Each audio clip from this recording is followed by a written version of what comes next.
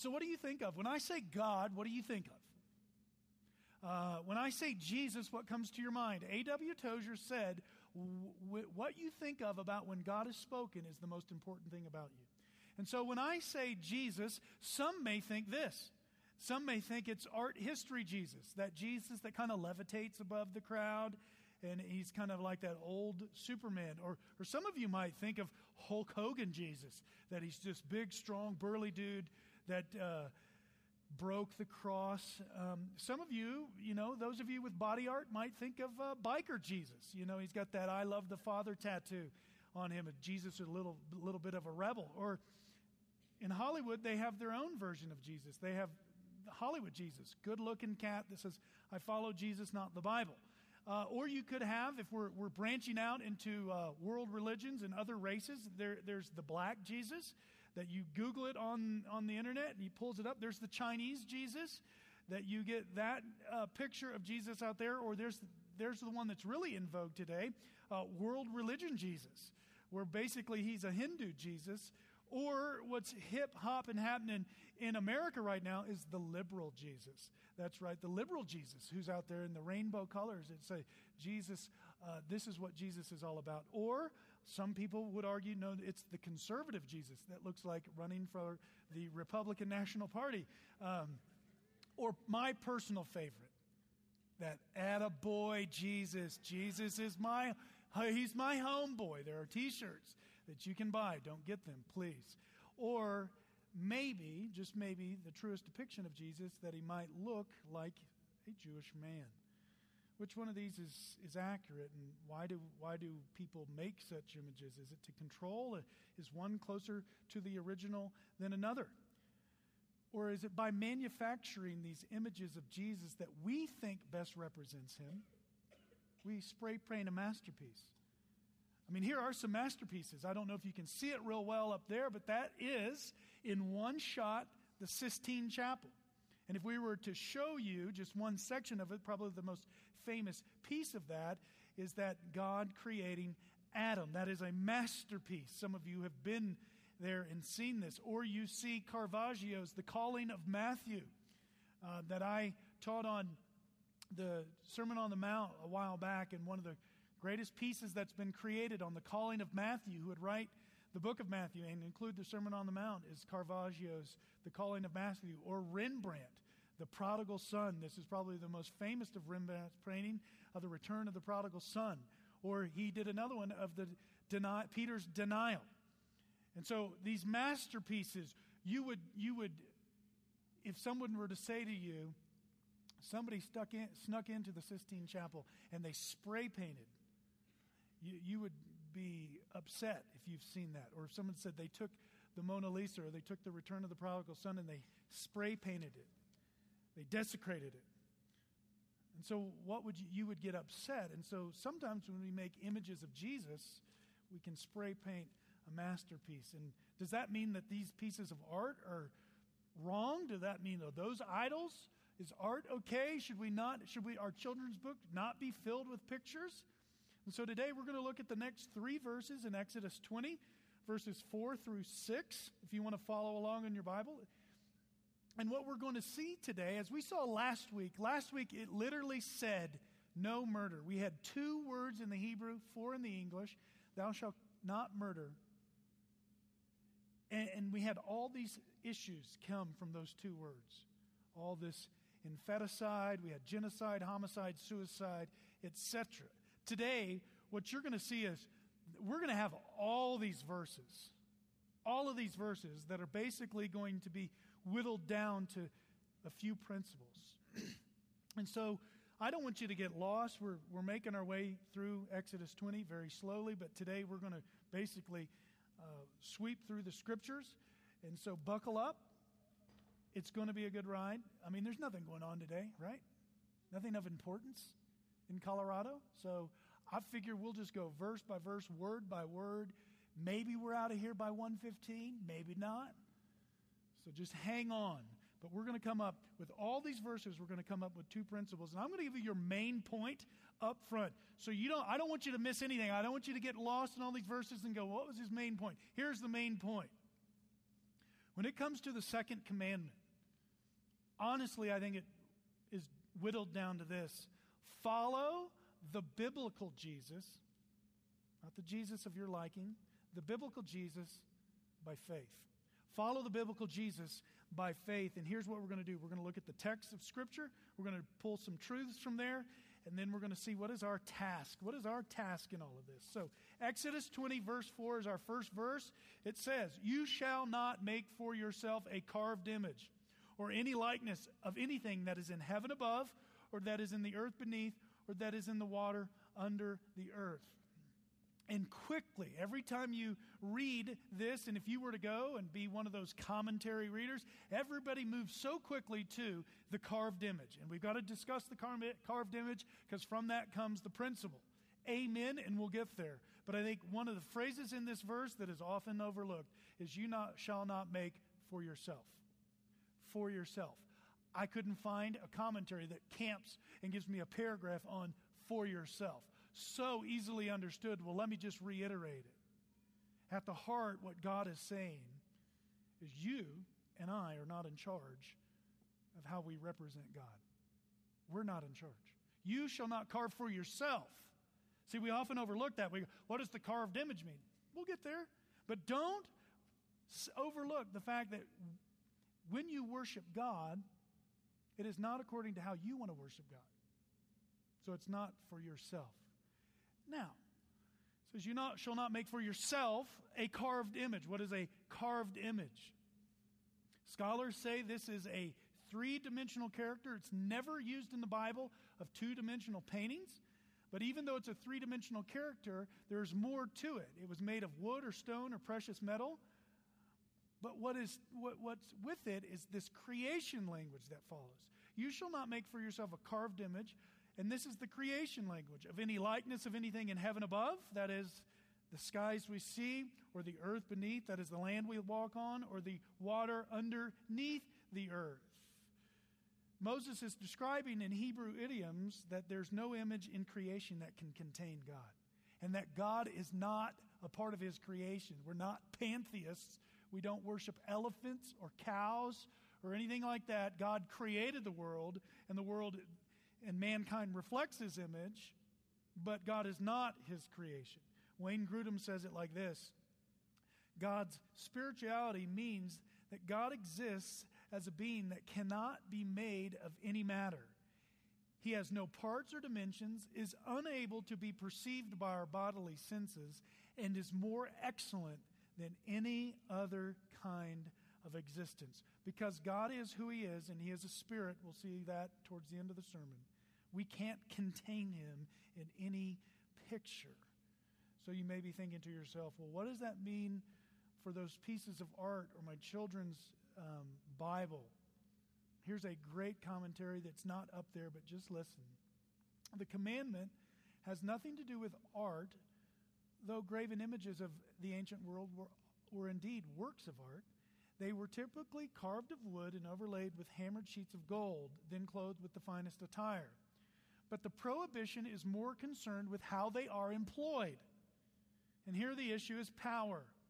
This is why, and you can see in the next verse, Exodus 25:18, you can see in the next verse, "And you shall make 2 cherubim of gold, of hammered work shall you make them, on the 2 ends of the mercy seat." So God is not anti any representation whatsoever of other things. He's just saying, you can't contain me in any image.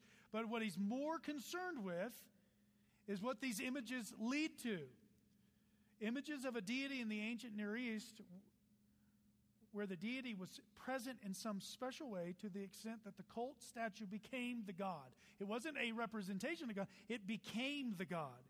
Even though it was not the only manifestation of a god, as a result, spells, incantations, and other magical acts could be performed on the image in order to threaten, bind, or compel the deity. Any attempt on the part of the Israelites to represent God using such images would produce a distorted picture, hear that, of God and his true nature. So images and idols must mean something more than just the figurine or the figure. And here's what another commentator said: the nature of idolatry is often misunderstood by modern people. That's you and me. Idolatry was not merely a practice of worshiping by means of statues or pictures as focal points. Rather, and here's the key, it represented an entire elaborate religious system and lifestyle, all of it running counter to what God desired and desires true worship to be. The attractions of idolatry were very powerful, intended to draw the Israelites away from true worship, covenant obedience to Yahweh in his generation. And so here are the attractions. Number one, idolatry was guaranteed. You make an idol, you say a spell, and that God was supposed to do what you wanted it to do. Thus, idolatry was selfish, and it was easy. Idolatry was convenient, it was normal, and it was logical. All the nations had their own idols. Idolatry was pleasing to the senses, and idolatry was indulgent. It often had the bit of the sensual. And you're saying, we haven't seen that. Oh, but you do. In Exodus 32, 1 through 6, you see the Israelites make an idol and then follow that exact thing. When the people saw that Moses delayed to come down from the mountain, the people gathered themselves together to Aaron and said, "Up, make us gods," plural. Now they had just gotten 12 chapters earlier, "You shall have no other gods before you." Make us gods who shall go before us. As for this Moses, the man who brought us up out of the land of Egypt, we did not know what had become of him. And so here they are already breaking the first commandment. In the next verse, it gets even worse. So Aaron said to him, "Take off the rings of gold that are in the ears of your wives, your sons and your daughters, and bring them to me." So he says, go grab all this gold. And look what he's going to do in verse 3. So all the people took off the rings of gold that were in their ears and brought them to Aaron. Now, Aaron knows better than to have multiple gods, so this is what he does. And he received the gold from their hand and fashioned it with a graving tool and made a golden calf. And they said, these are your gods, O Israel, who brought you up out of the land of Egypt. So they were trying to be syncretistic. Here's the God who brought them out of Egypt. Now he's represented by a golden calf. Okay, it's just a statue. It gets worse. Look at verse 5. And when Aaron saw this, he built an altar before it, and Aaron made a proclamation. Tomorrow shall be a feast to the Lord. Now he's trying to say, this is our God, and look what happens in verse 6. And they rose up early the next day, offered burnt offerings, and brought peace offerings. And here's the key. And the people sat down to eat and drink and rose up to play. And if any of you have been reading the Bible before, you know when it means rose up to play. Wasn't they're just kicking the ball around. It's an innuendo. And so just as we read earlier, there's the sensuality that's brought with idolatry. So the nation who had just received the 10 Commandments, not 12 chapters later, when Moses was up in the mount, they wondered where he was. And so they longing to worship something, turned to idols. They turned to idols. And so what does God think of this? He tells you in verse 5 of chapter 20. You shall not bow down to them and serve them, just like they did in Exodus 32. Why? For, he gives you the reason. I, the Lord, that is Yahweh, the ever-present one, your God, the Elohim, the one that rules the universe, am a jealous God. Now, I have to explain jealous here because you've probably been told, well, don't get jealous of other people. Don't be jealous of them because they have that. That is not the jealousy Moses is talking about here. This is the jealousy with which you should have for your spouse. This is a holy jealousy. There is a jealousy. If I see somebody talking to my wife really close in her personal space, I go, if it's a girl, they're just talking. If it's a dude and he's in her personal space, I'm over there going, dude, who be you? That's my wife. I am jealous for her, a holy jealousy. That is what's going on here. God is in a relationship with his people, and he has a holy jealousy towards us. So don't make these idols and bow down to them. He is a jealous God. And 2, he's a just God. He visits the iniquity of the fathers on the children to the 3rd and 4th generation of those who hate me. He's a jealous God, and he's a just God. He will judge sin. He cannot overlook it. And the sin here in this commandment is making him less than who he really is. That's what they did in Exodus. And that sin follows us. There are consequences to disobedience. The nation of Israel would feel the effects, and they're still feeling it to today.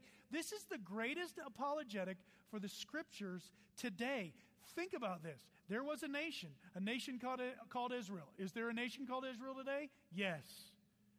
Does that nation say they hold to these 39 books as the Old Testament? They do. Would they say, yes, in our history, we didn't follow God, and so we got kicked out of the land for 70 years, and then we were brought back? They would say that. And they're still today longing for their Messiah. And so that sin that's just been passed on, of they won't repent and follow Jesus, it follows them, and it follows us. You and I, there are certain sins in our culture that have followed us. And they're played out every 4 years when we try to elect a president. But we have sins from long ago that just follow us. And so God is true to his word. But what's neat about this is his judgment doesn't even compare to his grace. That says to the third and fourth generation. Look at verse 6. But God, see the contrast? Do not make idols to serve them or bow down to them, because that's what people do. People have to worship something. The human heart has to worship something. People say, well, there's a lot of people that don't go to church on Sunday. I'm not saying that they have to go to church. They're worshiping something. They worship something. A lot of people in the summers worship golf. They serve it, they get money to pay for it, and they spend time with it, and they want to practice, and they worship it. They go and they serve that because they believe that excelling at that game would give them some. Now, I use golf because if I say skiing, that's going to hit a little bit too close to home. But what we do is we worship that. Then we go, well, I just worship God on the mountain. That's not true. People have to worship something. When Moses was gone, they wanted to worship something. And so God said, don't make idols to serve them or bow down to them. Why? Because I'm your God. And I want to be in relationship with you. And I'm jealous for you. Just like a man should be jealous for his wife and his wife jealous for her husband, I'm jealous for you. And I will judge sin, but watch this. But I show this hesed love to thousands. So here's a third or fourth generation. Here the Hebrew says myriads. Yes, I will show judgment, but Isaiah 28 says that's a strange thing. But I will show to thousands of those who love me and keep my commandments. He is not only jealous with a holy jealousy, he's got a holy judgment, and he is gracious beyond compare. That word there, steadfast love, is hesed in the Hebrew. It means favor. It means unusual kindness. The book that captures it the best in the Scripture, do some homework, go home and read the book of Ruth. That word is all over the book of Ruth because Ruth showed unusual kindness to Naomi. And Boaz shows unusual kindness to Ruth. And you just see a picture in a history book, the book of Ruth, of the over-the-top sacrificial love and God's grace. That though he will judge sin and has to, otherwise he is not a holy and just God, but he is merciful. We look back to Genesis 3. They had sinned. They had sinned against God. They had gone against his word. They didn't live by faith. And he said, should I leave them in this garden to let them take of the tree of life and live forever? He says, no, I'll get them out. So in part of the judgment of getting Adam and Eve out of the garden, he was showing mercy, lest they take from the tree and live forever. When Cain killed Abel, he said, I'm going to wander on earth, and when somebody sees me, they'll find me and kill me. And he said, no, they won't. I'll take care of you. And so Cain, even in his judgment, was shown mercy. We read last week in Ephesians 1, this lavish grace, that is, it overflows to us. This week in Sunday school, we heard about the riches of the inheritance. It's like nothing compares to God's grace to his people.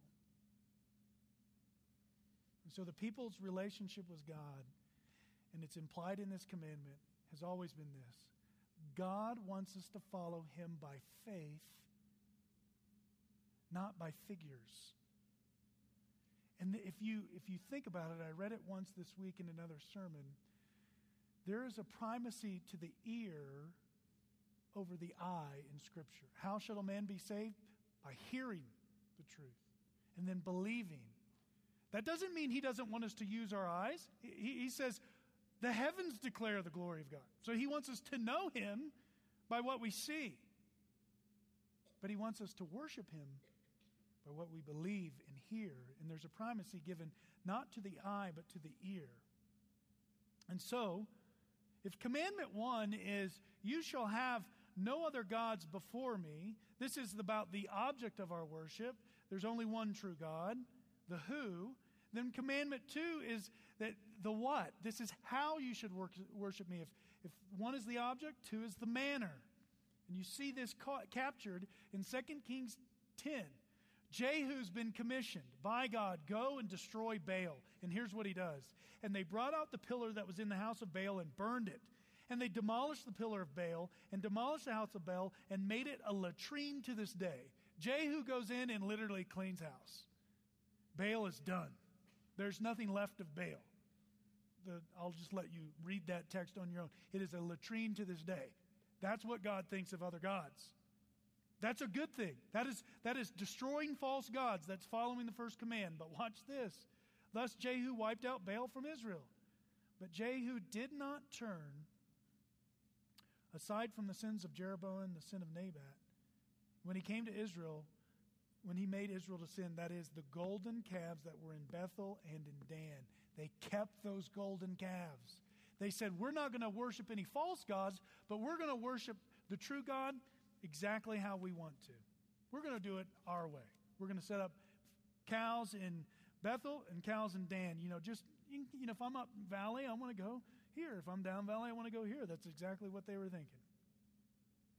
Now, we could stop here and we can say, okay, that's good for Israel, but I'm not really following you about, does the entire scriptures talk about this issue of idolatry? David Pallison said idolatry is the most prevalent sin in the Bible. Ligon Duncan said the Bible is an assault on idolatry.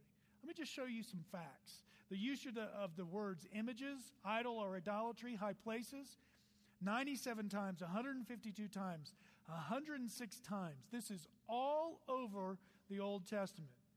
In the historical books, you get a picture here. You get this carved, and the words are used are carved of metal, or they're carved into testable. In the Psalms or in the poetical books, you see the power. We're going to see the power of idols. And then in the prophets, you're going to see the problem. Here's the power. In Psalm 115, their idols are silver and gold, the work of human hands. They have mouths but do not speak, eyes but do not see. They have ears but do not hear, noses but do not smell. They have hands but do not feel, feet but do not walk. They do not make a sound in their throat. But here's the key phrase. Those who make them become like them. Those who make idols become like them. And my friends, I believe that we have made images of God, if not materially, mentally in our head, and that is how we live our Christian life. And God has something to say about that in Isaiah 40. To whom will you liken God? And what likeness compare with him? An idol, he says in 19, with an exclamation point. An idol? A craftsman casts it, a goldsmith overlays it with gold and casts it for silver chains. He who is too impoverished for an offering chooses wood that will not rot. He seeks out a skillful craftsman to set up an idol that will not move. We don't do this materially today, but we do it mentally. Do you not know? Do you not hear? Has it not been told you from the beginning? Have you not understood from the foundations of the earth? It is he who sits above the circle of the earth. Its inhabitants are like grasshoppers, who stretches out the heavens like a curtain and spreads them like a tent to dwell in. He says, I've given you a picture, and I sit above this thing called creation, who brings princes to nothing and makes rulers of the earth as emptiness. You think they're in control of the world? I'm the one that's ruling over not only creation, but how creation is governed. Scarcely they are planted, scarcely sown, scarcely their stem taken root in the earth. When he blows on them, they wither. That's talking about the rulers. When he blows on rulers, they wither. and the tempest carries them off like stubble. God is in sovereign control. How in the world can you make an image to try to contain him? And then he says this, to whom will you compare me, that I should be like him? Says the Holy One. Lift up your eyes on high and see who created these. He who brings out their host by number, calling them all by name. It's nighttime. David the psalmist is recording this, and God says, look, or Isaiah is recording this, and he says, look up and see the stars. He calls them all by name. Have you ever walked out? And we live in a wonderful place to walk out on a clear night, and you can see a gazillion stars just sitting out there. They all have names. They have names. Now, I don't know what their names, like Biff, or I don't know what their names are. But he knows them all by name. And by the greatness of his might, and because he is strong in power, not one of them is missing. So you mean to tell me when a shooting star, when a star falls, that we see that, it's only at God's obedient command? Absolutely. Biff, time to go. He calls them by name. Maybe they're numbered, number 1,000, 1 million, come here. I want you to shine bright. He calls them all by name. That should blow you away. And here is your first point. To whom will you compare me? God is incomparable. He is incomparable. There's nothing you can compare to him. That's why he's not the art history Jesus who floats. He's not the biker Jesus, kind of rebellious and has a tattoo. Nothing can contain him. You say, well, that's all Old Testament. What about the New? No problem. In the New Testament, they took full effect. Paul was commanded the early church he said, flee idolatry in 1 Corinthians 10:14. John ends his book, and we'll see that in the end. Little children, keep yourselves from idols. Paul understood that idolatry in the Old Testament made its way into the New, which means it's under the age that we're in. And he understood that God was both merciful and just. Do you not presume the riches and kindness and forbearance and patience, not knowing that God's kindness is meant to lead you to repentance? That God's kindness didn't take me out before he was done with me. He was kind. He has absolute rights over my life, but in his kindness, he waited until I repented. That's his mercy. But he's also just. Romans 11:22. Behold then the kindness and severity of God. To those who fell, severity, but to you, kindness. This is almost an exposition of Exodus 25 and 6. If you continue in his kindness, otherwise you will be cut off. Paul understood God is merciful and just. And he also understood, just like Isaiah, God is incomprehensible. Oh, the depths and the riches and the wisdom of the knowledge of God. How unsearchable are his judgments. How unscrutable are his ways. That we sing that song, indescribable. Do you believe that when you sing it? I hope today, after today's message, that song we sing may mean a little bit more to you. For who has known the mind of the Lord? No one. Or who has been his counselor? Not one person. Or who has given a gift to him that he might be repaid? Not one soul. It's not like he's up there, man, Judd's been at EBC for 7 years. I'm sure glad I have him there. All the gifts he's given me, it's just great. That's not what he's thinking.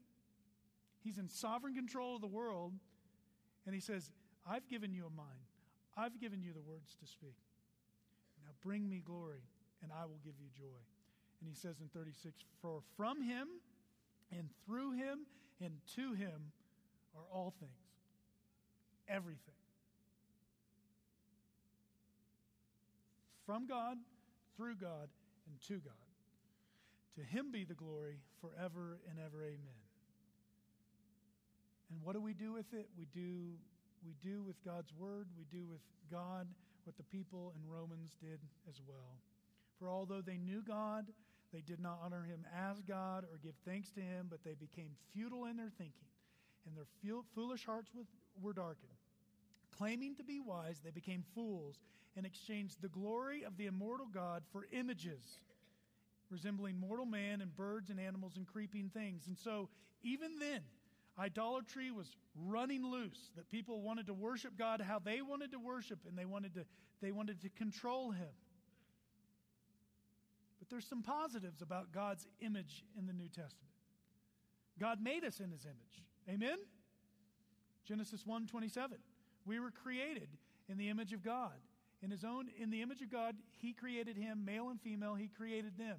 So God, in his sovereign wisdom, created male and female as he wanted them, because he understood this is what it takes to have a human race created in the image of God. In Genesis 9:6, this is post-flood, post-fall. Whoever sheds the blood of man, by man shall his blood be shed. Why? He gives you the reason. For God made man in his own image. And in Genesis 5:3, that he upholds this image of mankind. When Adam had lived 100 years, he fathered a son in his own likeness. So he said, there's this son of his own likeness, Seth. You look at my two boys, there's an image in them after me. And so that's not a bad thing. Here, 1 Corinthians 5:49 captures both this image of God and image of man positively in one verse. Just as we have been born of the image of man of dust, we shall also bear the image of the man of heaven. Romans 8:28 says we're being created in the image of Christ. In Colossians 3:10 says this, that we are to put on the new self, which is being renewed in the knowledge after the image of its creator. So not all pictures in the Bible are wrong. That is a positive. But all too often, we end up camping on the negative images of God. And what do you mean by that? Well, we think idols are anachronistic. We say, oh, that's just something from way back then. That's so Old Testament, Judd. Or we think idols look like this, that this goes on today. That is a picture of India. That is an idol. That is if you look closely, that's an elephant being paraded through the water with, if you just look closely at all the people following that. That happens today. So it's not just Old Testament that happens today. If that's not good enough, you can go to the market and buy a trinket to take home with you, to compartmentalize that and take it into your home. Now let me get a little closer to home. This next scene shows an idol as your main man walks past Mary.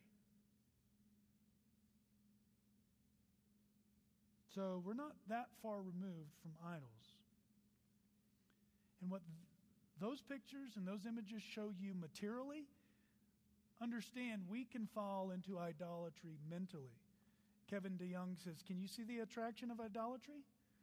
Let's see, I want a spirituality that gets me a lot, costs me a little, is easy to use, easy to do, has ethical and doctrinal boundaries, guarantees me success, makes me feel good, doesn't offend those around me. That'll preach.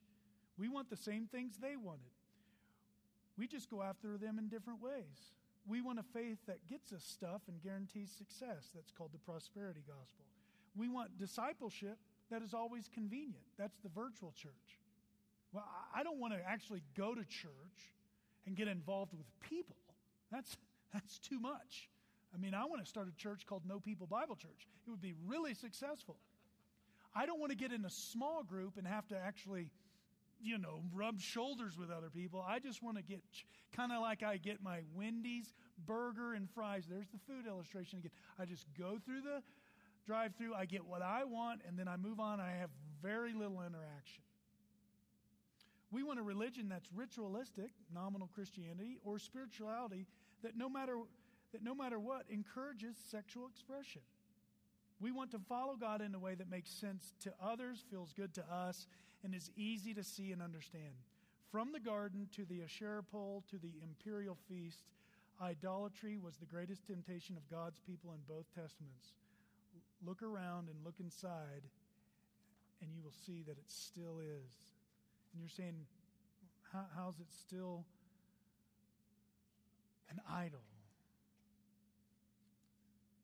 Well, let me just give you some pictures.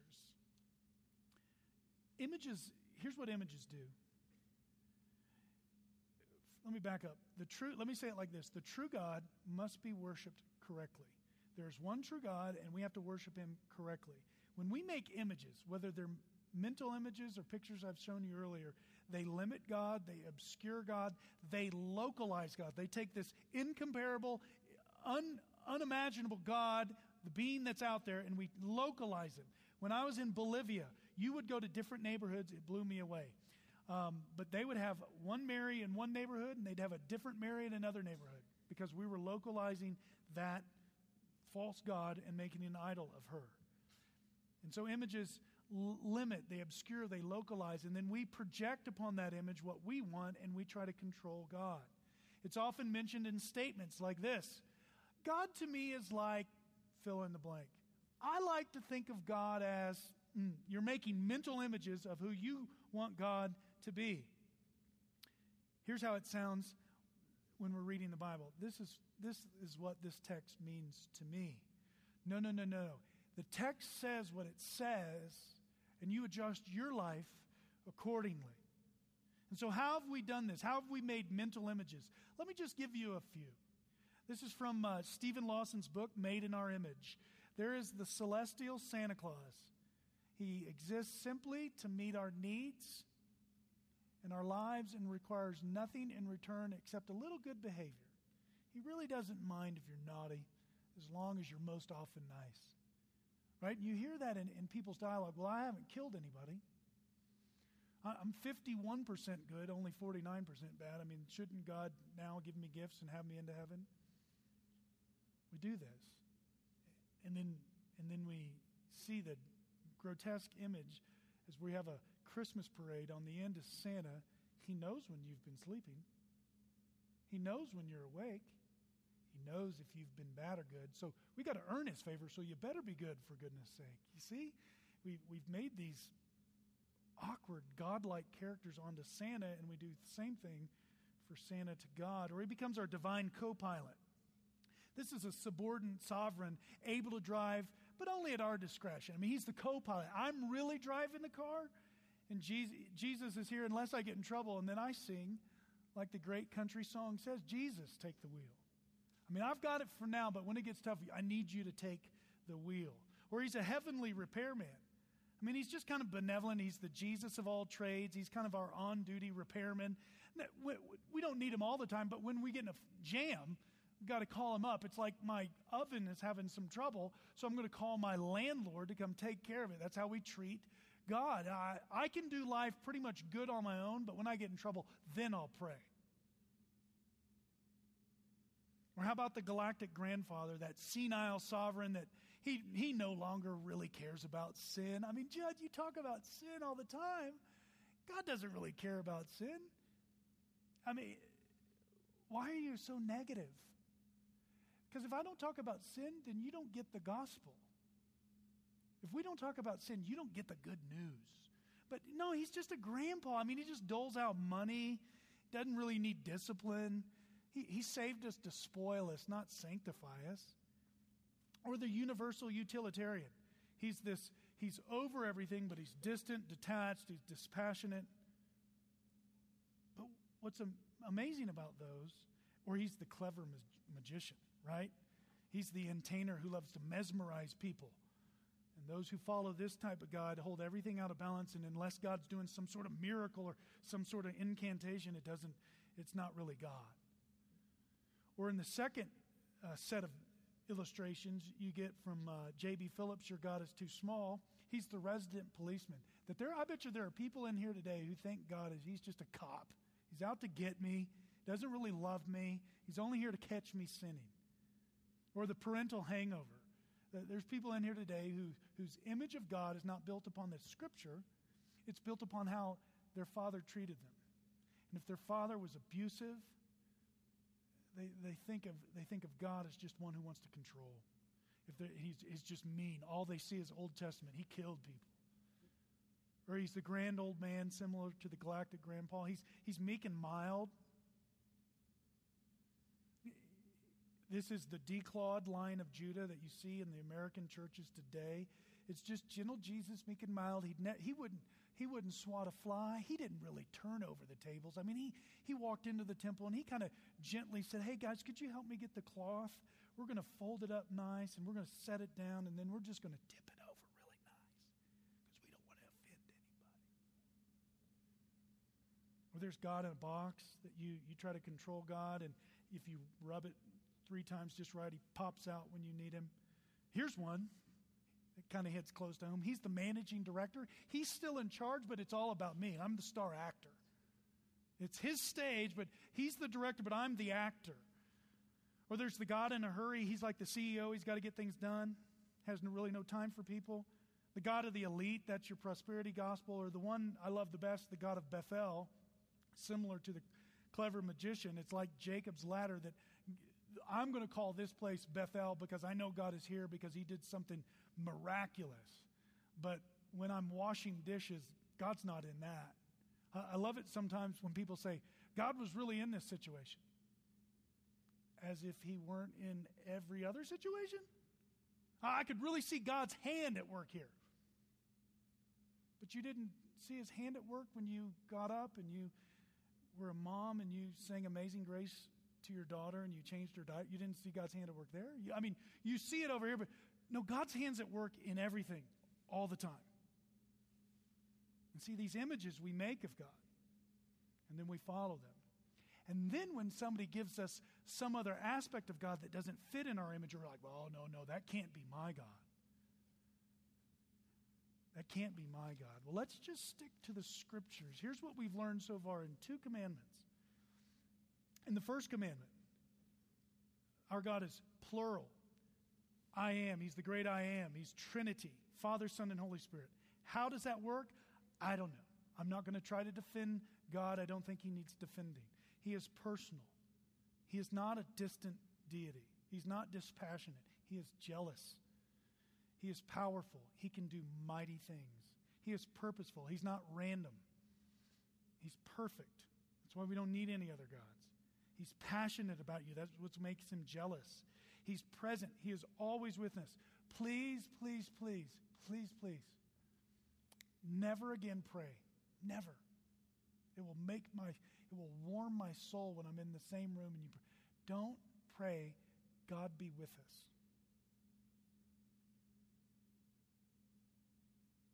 As if you have to invite him in.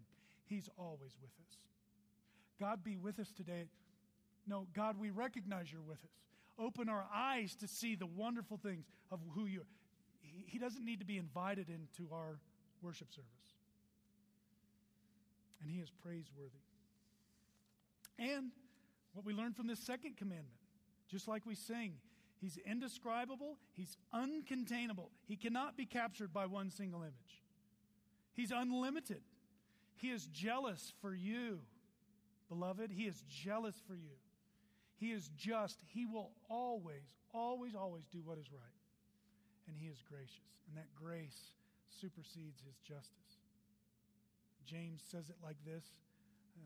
It's not up there. Just came to me. James says, I believe, at the end of the second chapter. Maybe. Yes, in the middle of the second chapter.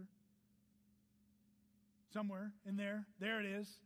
For judgment is without mercy to the one who has shown no mercy. Mercy triumphs over judgment. And you see that in this command. So what can we learn from this? Here's what I tell you. Learn to discern the idolatrous comments that you make about God. He's not the man upstairs. Just use biblical language. And the way you do that is you get to know him throughout the entire Scripture. People often ask, well, what should I read? The Bible. Which book? All of them. Because if I just tell you to read one, you're just going to get one aspect, and then there are people that just hold on to Philippians like it's just, but there's a lot more than just Philippians. Philippians is great. I love Philippians. I'm memorizing Philippians. But that's just one of 66. Well, I can't really stomach what God did in the Old Testament. You best be able to stomach what God did in the Old Testament because that's who he is. And he never acts random and he never acts unjust. And all of that points to one person, Jesus Christ. Just like Mickey, or who was that? Reed read earlier. He's the exact representation. Colossians 1:15 says this. He is the image of the invisible God, the firstborn of all creation. Here, you wanted it, the world needed to see an image. They got to see Jesus. And he, this Jesus that some got to see, we haven't yet, he fulfilled every other picture. Hebrews 9:14 says this, that he talks about the blood and bulls. How much more will the blood of Christ, through the eternal Spirit, offered himself without blemish, purify our conscience from dead works to serve a living God? That he's saying all those other images, all those other sacrifices point to Jesus. And thus you and I, Hebrews 10, can approach God through him. Therefore, brothers, since we have confidence to enter the holy places by the blood of Jesus, by a new and living way that he opened for us through the curtain. See all that imagery? You don't need images. Just read the Bible. It gives your imagination. It will sanctify your imagination. It will give you the imagery. And since we have a great high priest over the house of God, let us draw near with a true heart. Look at this. With full assurance of faith. You and I do not need pictures. Is art bad? No. So let me answer that. Somebody's, no. But be careful, because works of art, if they're not held up just as good works of art, can become idols. What are you and I called to do? Paul tells us, for we walk by faith, not by sight. We walk by faith, not by sight. Does that mean if I had a picture, if I had Caravaggio's painting, I'd put it up in my house just because. But I'm not going to go past it every time and go, oh, there's Jesus. That's what represents Jesus. No, that's a picture trying to help me understand that piece of Scripture. It's not a full representation of who Jesus is. We walk by faith, not by sight. So then what do? John tells us we are to worship him in spirit and truth. This woman in John 4 was trying to worship God the old way, and she wanted it to be in a specific place, in a certain ritual, he said, no. But an hour in coming and is now here when true worshipers will worship the Father in spirit and truth. He's saying he cannot be localized, and it has to be according to the truth. For the Father is seeking such people to worship him. God is spirit, that is, he can't be contained in a picture, and those who worship him must worship in spirit and truth. And God's given us enough biblical language. Jesus is a king. Jesus is a servant. He's the lion. He's the lamb. So if you're going to go over here and just always talk about the little lamb Jesus, don't forget he is the Lion of Judah, and lions have claws. Okay? Lions have claws. I just want to read you from a book on Christ, Seeing and Savoring Jesus Christ. I think it's one of the best books on Christology out there, and here's why. It just gives you all the texts on Jesus. It gives you everything about Jesus. And in one of them it says this, especially offensive to the modern Western sentiment is the tough, blunt, fierce form of Jesus' love. Love. People with thin skin would have often felt hurt by Jesus' piercing tongue. This is the Jesus of the Bible. People who identify love only with soft and tender words and ways would have repeatedly been outraged by the stinging, almost violent language of the Lord. Not this was the only way he spoke. We have seen the sweetness of his mercies and how patient and kind and forgiving he is. But what often happens is if we don't read the entire Bible and we don't get all the pictures, we see Jesus as the lamb. We don't see Jesus as the lion. Or we see him as the servant. We never see him as the king. So Jesus is my servant, and we take that verse out of context. I did not come to be served, but to serve and give my life as a ransom for. Well, he's my servant. No, he's your king, and he's your Lord, and he tells you what to do. He is in charge. He's a shepherd, and he's a military leader. And so we get enough from the Scriptures. Because what happened, and this is what John says. John, towards the end of the New Testament, the last thing he said, the last thing, Paul always ends with, grace to you. What does John end his book with? John ends 1 John with, little children, keep yourself from idols. It's so important. Don't make God into another image. So what do you do if you have? Paul says in 1 Thessalonians, They themselves report to us the kind of reception we had among you, how you turned to God from idols. So if you've made God into an image in your own mind, your God is either some distant deity, he's just mean, or your God is kind of that psychologized Jesus that whatever feels good, that's what's right. Turn from them and turn to God to wait for his Son. And then look, as you're running the race, look to him. Hebrews 12:2 says this. Therefore, since we're surrounded with so great a cloud of witnesses, you get chapter 11 that just walks you through all of biblical history. That's probably one of my favorite chapters in Scripture because it captures for me in one chapter.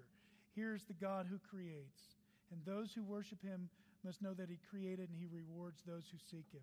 And here's how Noah went. Here's Abraham. Here's Isaac. Here's Moses. Here's Rahab. Here's Gideon, Barak, Samson, David. It just tells me a picture. I don't need an image. I just need to see those great cloud of witnesses and then lay aside every weight and the sin which so closely entangles and let us run with endurance the race set before us. How? How do you and I run the race? Fixing our eyes upon Jesus. Fixing our eyes upon Jesus. When I speak of seeing Jesus, I don't mean seeing with eyes of the head. I mean with the eyes of your heart. We covered that today. May the eyes of your heart be enlightened. He's not talking about seeing with physical eyes, but seeing with spiritual eyes. The Bible says that we may see Jesus in another sense. It speaks of the eyes of our heart. It speaks of seeing in the light of the gospel the face of Christ. One kind of seeing with physical eyes, the other with spiritual eyes. When we see with our spiritual eyes, we see the truth and beauty and the value of Jesus Christ for what they really are. Thus, a blind person today may see Jesus more clearly than many who have eyes.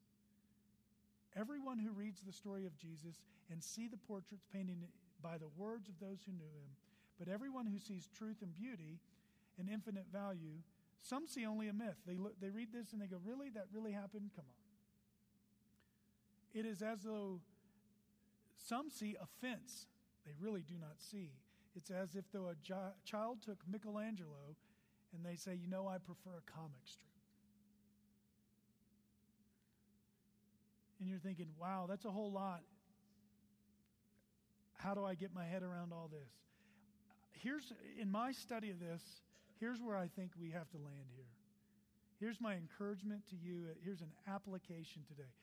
How do you not make carved images? Well, we're not going to do it physically, but we could do it spiritually. How do you and I keep centered? And you're not going to be blown away by this application. You're going to go, really? But I think it's true. And so here's that main point again. Follow the biblical Jesus by faith. What do I mean by the biblical Jesus? It is not a Jesus of your own imagination. I say this with all due respect and all love. Many, many, many of you have been brought up on the psychologized Jesus that is in many Bible studies, that the statements I wish I didn't get, but the statements I hear often. When I read such and such author, I feel so good. I want us, and even myself, to get to a point saying, when I read such and such author, they really make God look good because they show me what these verses mean. Do you see the subtle difference?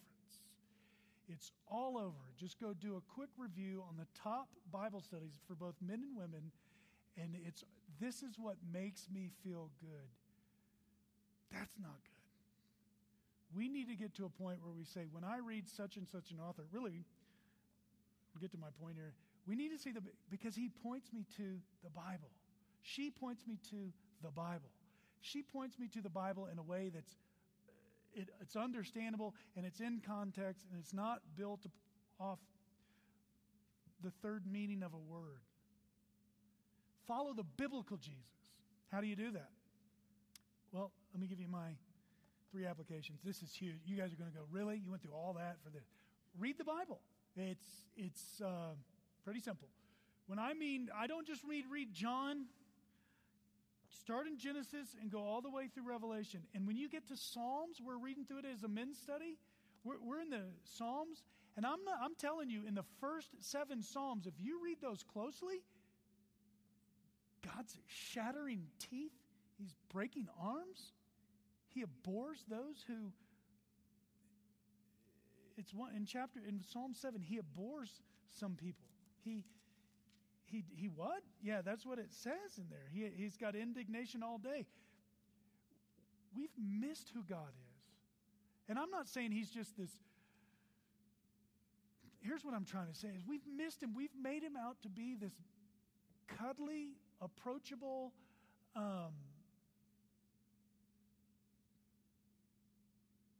unholy God. And it's what we've been taught. And honestly, that's the one reason I preach. There are people going to hell because they've been taught wrong about God. That is my goal in life, is to say, let me give you the accurate picture of God so that you don't make a mistake in who you're following. Read the Bible. You're going to get a God that you can't control. You're going to get a God who's bigger than you are. You're going to get a God that you don't want to sin. Not because he'll zap you, because you're falling in love with the most beautiful being in the entire universe. Some of you are here today and you need to read the Bible and then believe what you read. You need to believe what you read, that God is holy and just and you cannot play games with him. There are some of you in here today who just play games with God. And you wouldn't call it idolatry, but I hope you do from now on. You rub the Bible in 3 different ways, hoping that if I do this, then God will. No, God is not about. He's not that place at the supermarket where you put the quarter in and you just wait. That's not how he operates. And so some of you don't need to play games with God. If you're sinning, stop it. By God's grace and for his glory, repent.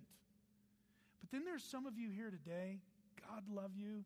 I hope you get this, that he is a God full of lavish grace, and he is not. Don't run from him. Don't run from him. He is absolutely holy and just, and he will judge sin. But run to him. Run to him. He knows, he created you. He knows you. He has your life figured out. He has your finances figured out. He has your marriage figured out. He has your kids figured out. He has your job figured out. He knows you. He knows your desires. He knows that some of you like to ski. Some of you like to golf. Some of you are into cars and motorcycles. Some of you are into whatever it is you're in. He knows that. You don't need to create him, and just go to him and say, God, teach me from your word. And I'm going to believe it. If I read it in here, I'm not going to say, well, that doesn't mean what it really says. He's predestined you. That doesn't mean. No, it means it. He's in control. It means what it means. Just take it for what it's worth. And do what David did in Psalm 8. When I look at the heavens, the moon and the stars that you created, what is man?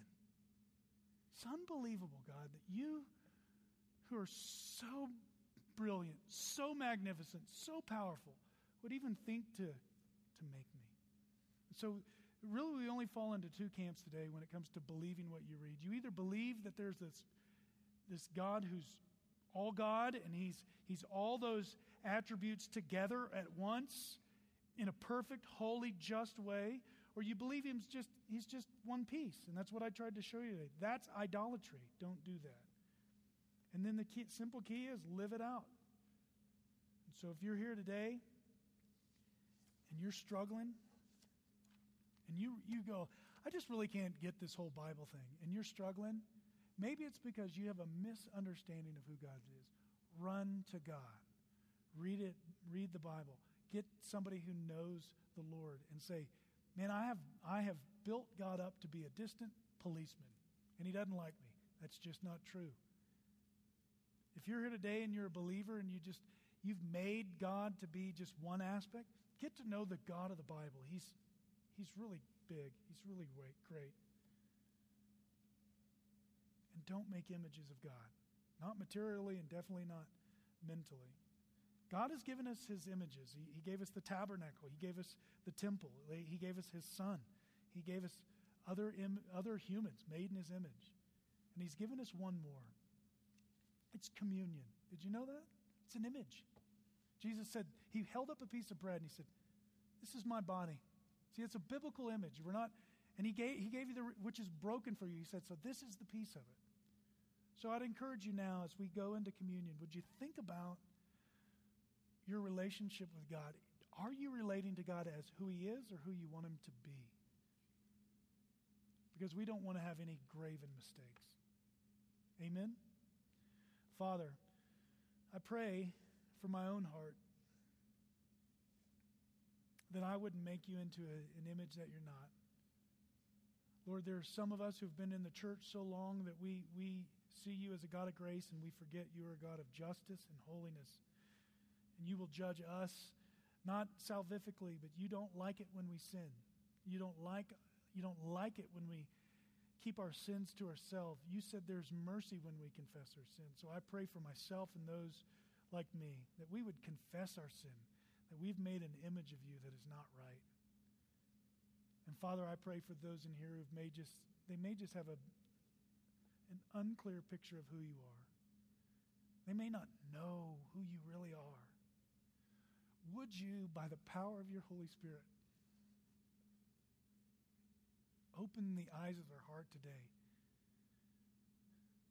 that someone who doesn't know who you at all for who you really are would know the hope of their calling,